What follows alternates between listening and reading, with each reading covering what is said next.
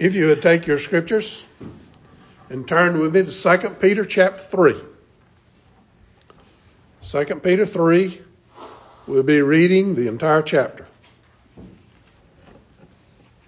2 Peter 3. Would you give ear to the reading of God's word? Beloved, I now write you this second epistle, in both of which I stir up your pure minds by way of reminder, that you may be mindful of the works which were spoken before by the holy prophets, and of the commandment of us, the apostles of the Lord and Savior. Knowing this, that scoffers will come in the last days, walking according to their own lust, and saying, where is the promise of his coming? For since the fathers fell asleep, all things continue as they were from the beginning of creation. For this they willfully forget that by the word of God the heavens were of old, and the earth standing out of the water and in the water, by which the world that then existed perished, being flooded with water. But the heavens and the earth, which are now preserved by the same word, are reserved for fire until the day of judgment and perdition of ungodly men. But beloved, do not forget this one thing, that with the Lord 1 day is as 1,000 years, and 1,000 years is 1 day. The Lord is not slack concerning his promise, as some count slackness, but is long-suffering toward us, not willing that any should perish, but that all should come to repentance. But the day of the Lord will come as a thief in the night, in which the heavens will pass away, and with a great noise, and the elements will melt with fervent heat. Both earth and the works that are in it will be burned up. Therefore, since all these things will be dissolved, what manner of persons ought you to be in holy conduct and godliness, looking for and hastening the coming of the day of God, because of which the heavens will be dissolved, being on fire, and the elements will melt with fervent heat. Nevertheless, we, according to his promise, look for new heavens and a new earth in which righteousness dwells. Therefore, beloved, looking forward to these things, be diligent to be found by him in peace, without spot and blemish. And consider that the long suffering of our Lord is salvation, as also our beloved brother Paul, according to the wisdom given to him, has written to you. As also in all his epistles, speaking to them of these things, in which are some hard things to understand, which untaught and unstable people twist to their own destruction, as they do also the rest of the Scriptures. You, therefore, beloved, since you know this beforehand, be aware lest you also fall from your own steadfastness, being led away with the error of the wicked. But grow in the grace and knowledge of our Lord and Savior Jesus Christ. To him be the glory both now and forever. Amen. May God add his blessing to the reading of his word. Let us pray. Gracious Father, you tell us the things that have happened to your people were for examples and were written down as warnings for us, on whom the fulfillment of the ages has come. Jesus Christ brought the fulfillment of the age, and through him we were given the testimony of you as our Heavenly Father. Help us, Father, through these wonderful accounts of your people to learn from them. Let these words we are to examine this morning be warnings and encouragements to us as we walk this world. We ask these things in Christ's name. Amen. As we begin our study of chapter 3, Paul lays before us a picture of what is to come. He does this as a continuation of what he has already taught us in both of his letters. He has made it clear that as believers, you're called to a life of holiness. It is your responsibility to take the things you have been taught and to apply them to your life. You do this not to earn your salvation, but to show your love and appreciation to the one who has saved you. The one thing all believers should be eagerly looking forward to is the return of their Lord and Savior, Jesus Christ.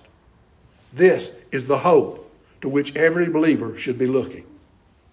But Peter wants you to understand the dangers that are lying in wait for you as you approach this day that Peter calls the day of the Lord. He has already warned you about the great and ever-present danger of false teachers. He has made it clear that there will be many of them, and even some inside the church herself. It is your responsibility to study God's Word and be so familiar with the truth it teaches so you can spot these false teachers. But there's also another danger, a danger that is always present and is just as dangerous. This danger comes from just about every corner imaginable. It will come from those outside the church as well as from those within our walls. It is a very insidious attack against the truth of God's Word and the promise of the gospel. It's an attack that can sneak up on you and catch you off guard, can pull you in before you even know it's there. Peter called you as believers in chapter 1 to make your election and calling sure. He told you how to do this. He told you that God has provided everything you need for both life and godliness. He then told you how to make these things sure in your life.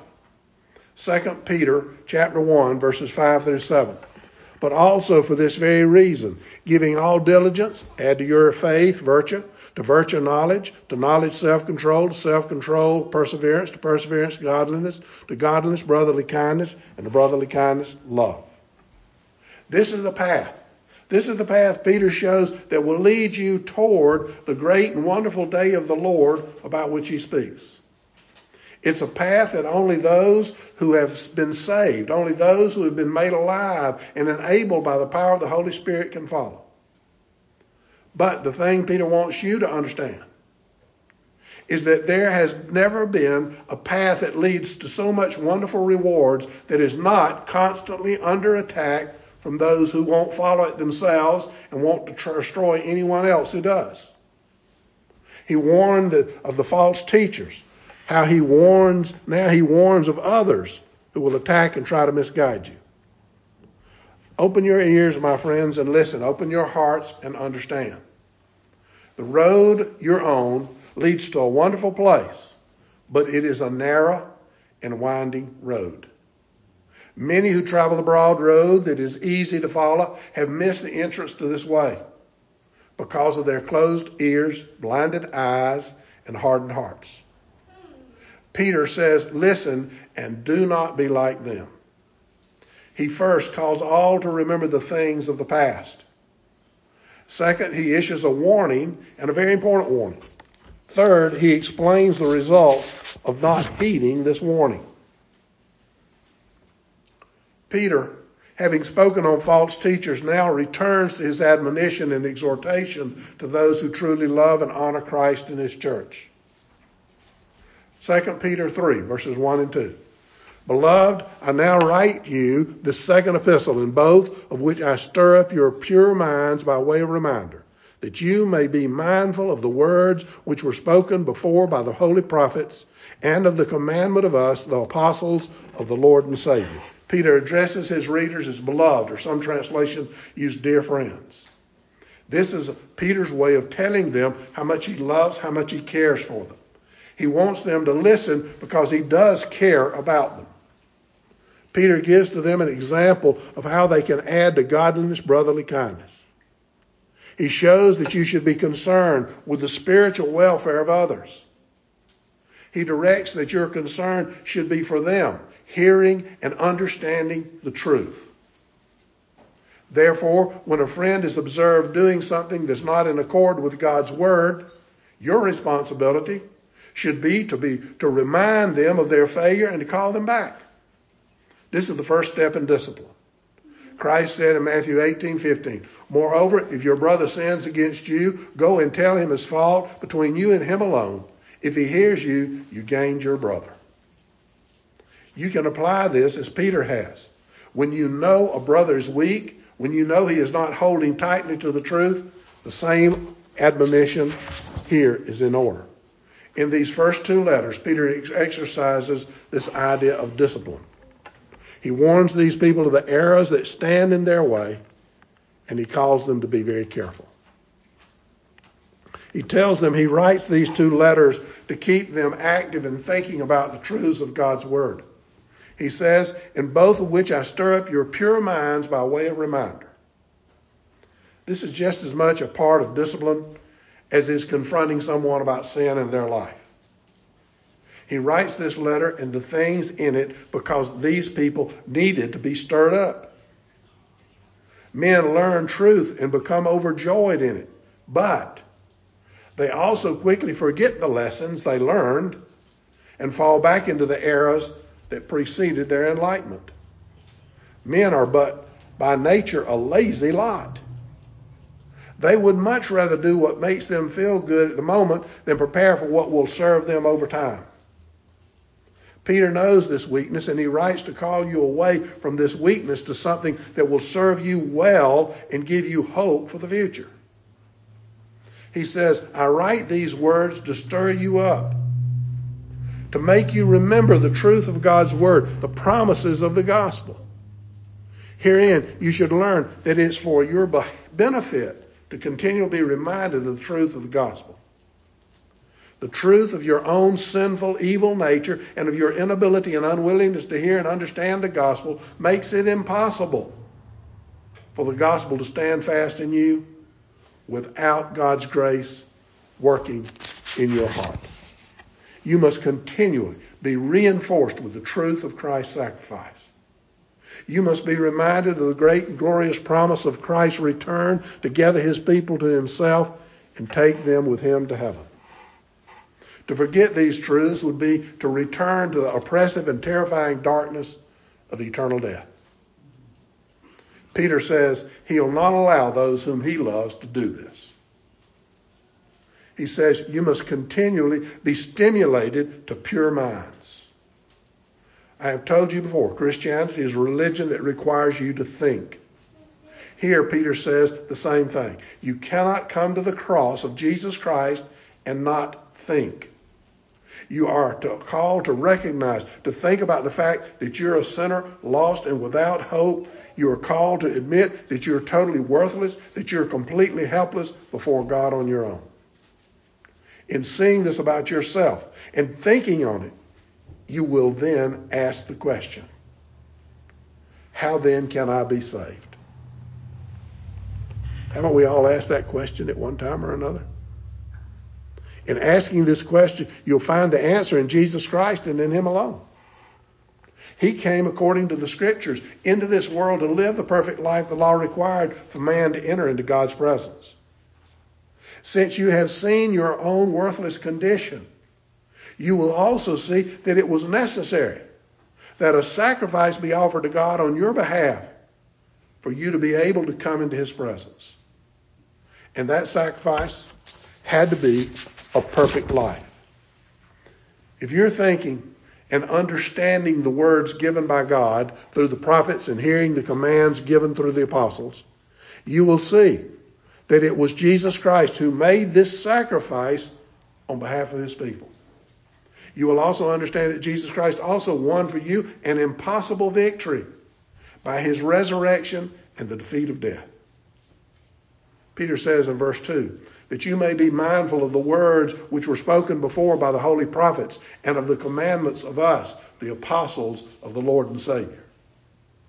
The only way you're going to grow and remain strong in this wonderful gospel message is to continually be reminded of what God has done, said, and promised.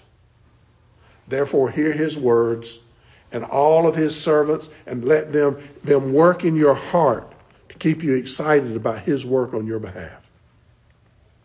You must fight and fight hard against any deception that is perpetrated against the truth. And the best way to do that is to be open to hearing the truth proclaimed over and over and over again. In the next two verses, Peter lays before you a warning. This is a warning I think only grows in importance the longer the world goes on. Verses 3 and 4. Knowing this first, that scoffers will come in the last days, walking according to their own lust and saying, where is the purpose of his coming? For since the fathers fell asleep, all things continue as they were from the beginning of creation. He first points out the time about which he speaks. He calls it the last days. You should understand that in the New Testament, the last days are the time from Christ's resurrection until his second coming.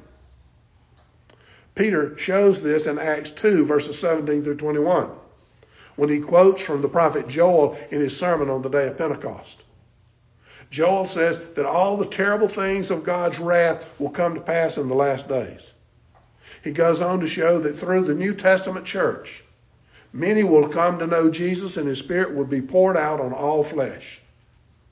The signs of judgment will come as the last day approaches, where the sun will be darkened and the moon turned into blood. But he also says during these last days that whoever calls on the name of the Lord shall be saved. Hallelujah.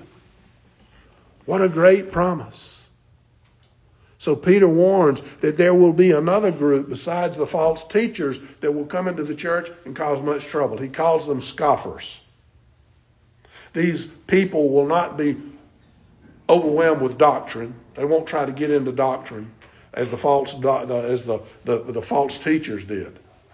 But they will directly scoff at the truth and will try to make it seem like nonsense. These scoffers are truly apostate. They deny the truth of Scripture and anything to do with God. We have many of them in our day. They try to play down the importance of the truth of God's Word.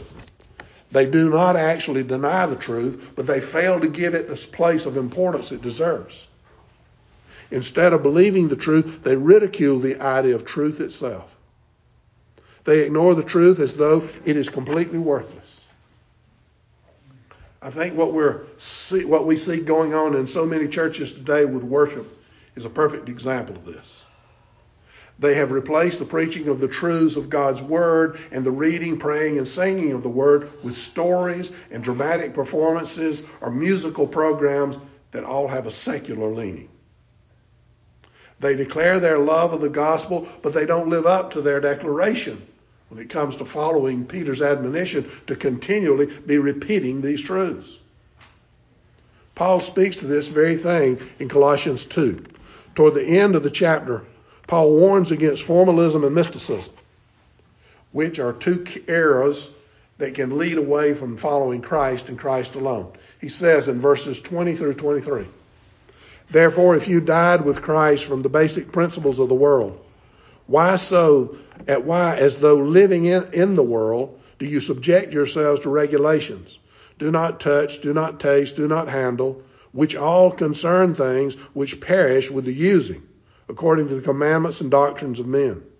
These things indeed have an appearance of wisdom and self-imposed religion, false humility, and neglect of the body, but are of no value against the indulgences of the flesh."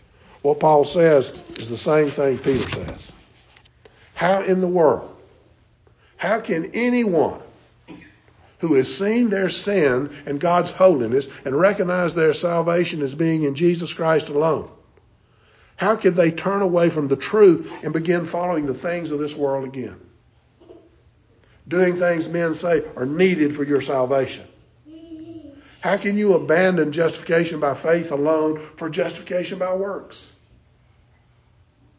How can you abandon the worship God prescribes in His Word to follow the worship of your own will, of your own imagination? That seems to me to be absolute foolishness. This is exactly what these scoffers do. They are concerned only with what makes them feel good in worship. They have no concern about God's commands. They say, God wants me to feel good.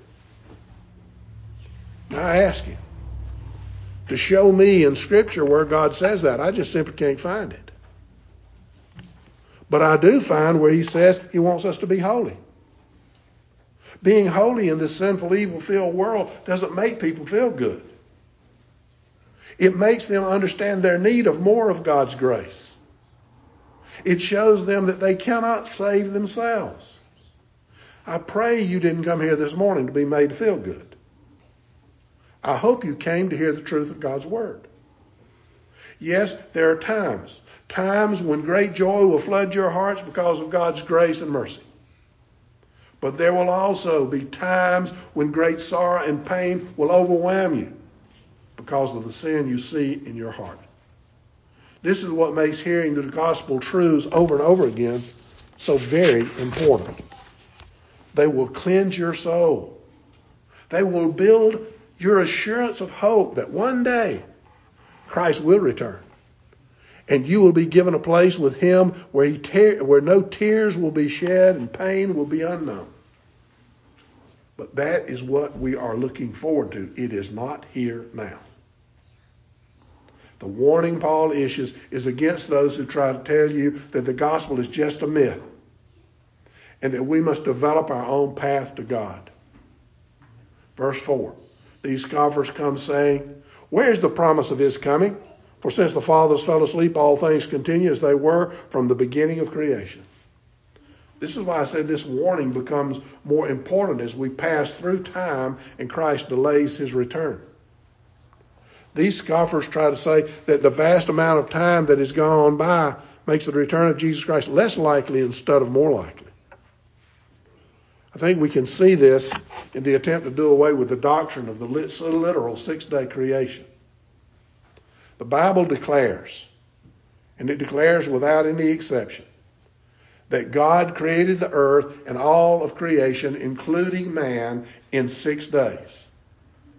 Some want to make these 6 days 6 generations spanning millions of years.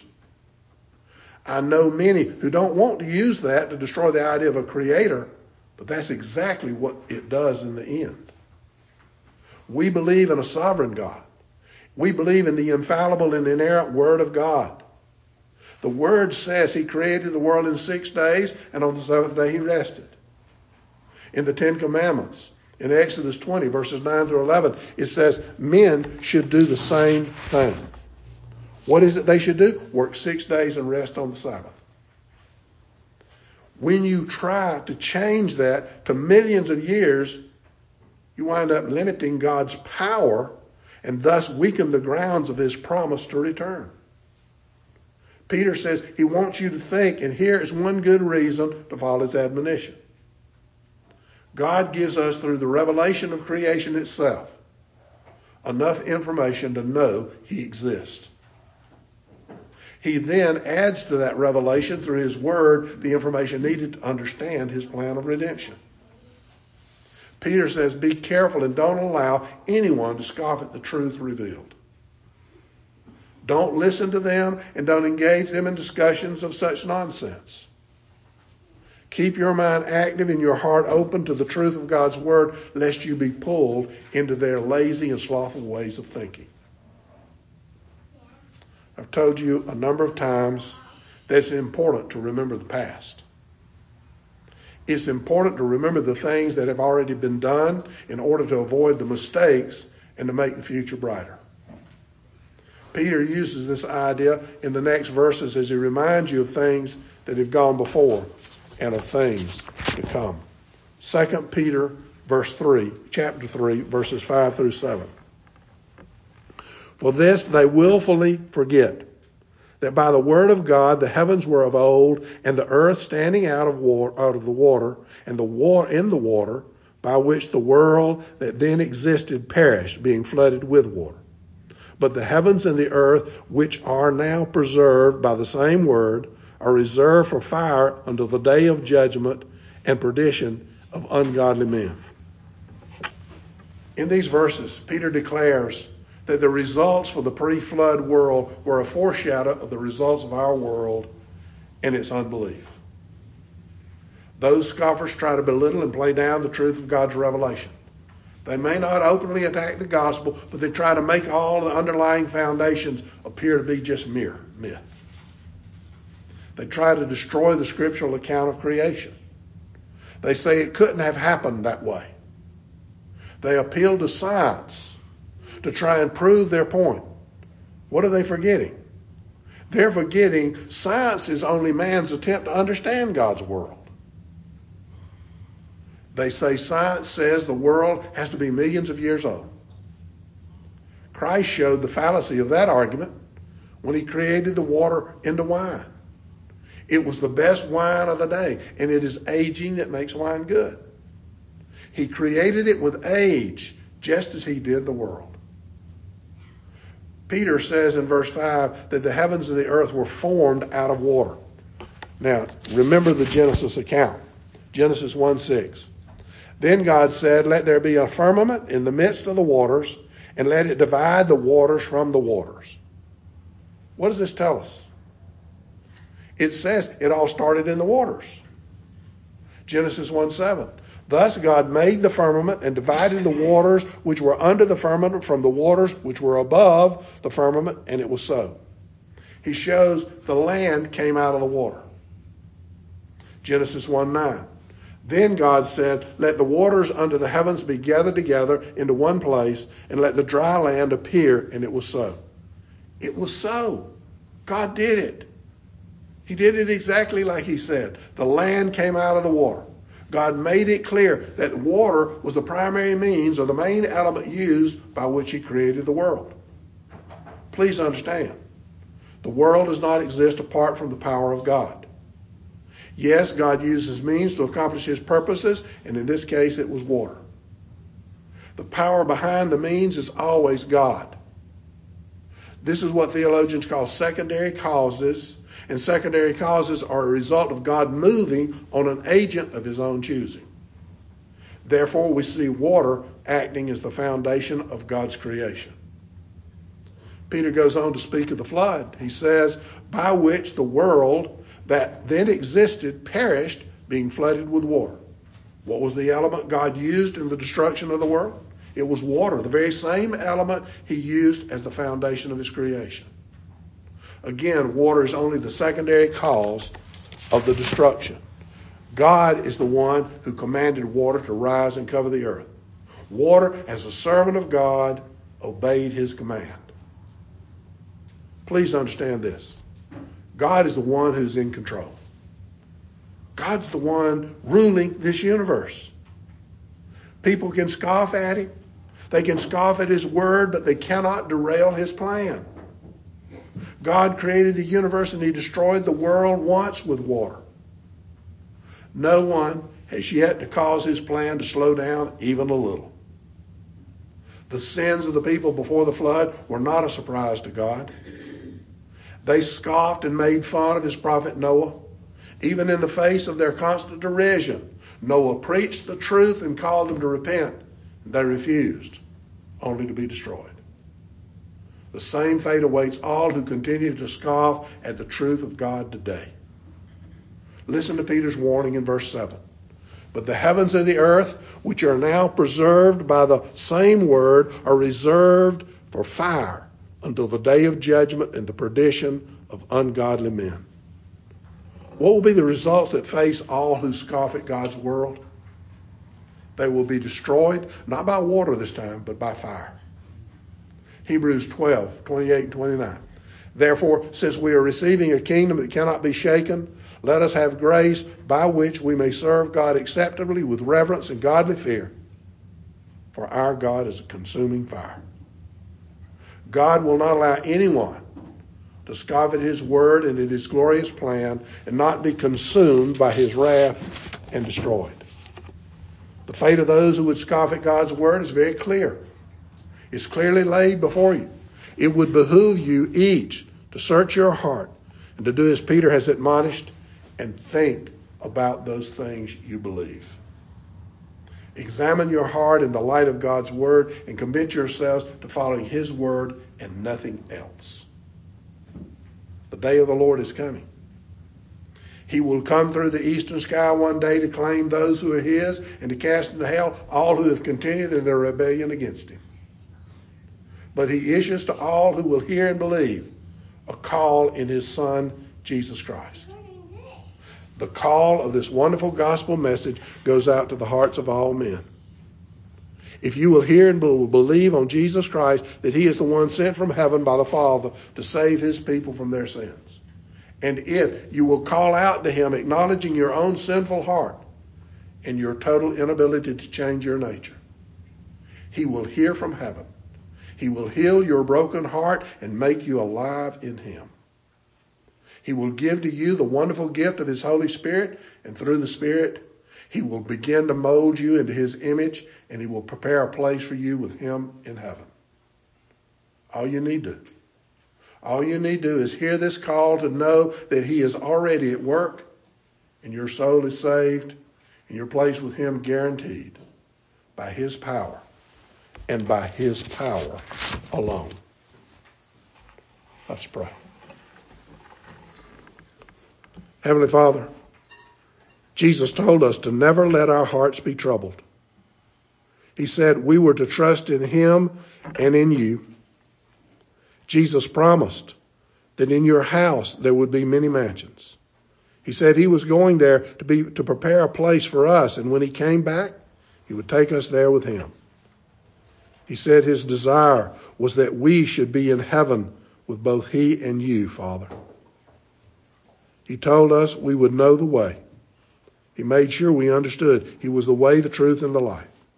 Jesus made it clear no one could come to you except they come through him. He said to really know him was to know you, Father. Please open our hearts, transform our minds, that we may know you. We ask this in Jesus' name. Amen.